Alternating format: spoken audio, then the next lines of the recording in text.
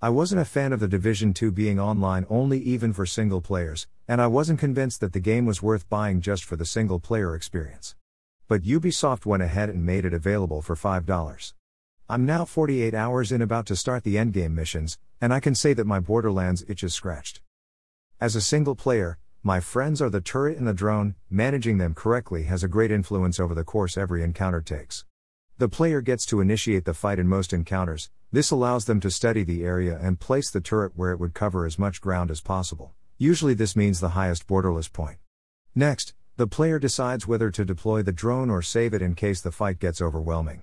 Inversely, if both the drone and the turret are deployed but the fight seems to be easy, the player may decide to dismantle one or both to be ready when the encounters get heavier, as they usually do towards the end of the mission. This is how the Division 2 transcends being just another third-person shooter even for single players. It also helps that the game has outstanding level design in both main and side missions and spot-on music that layers excitement atop urgency.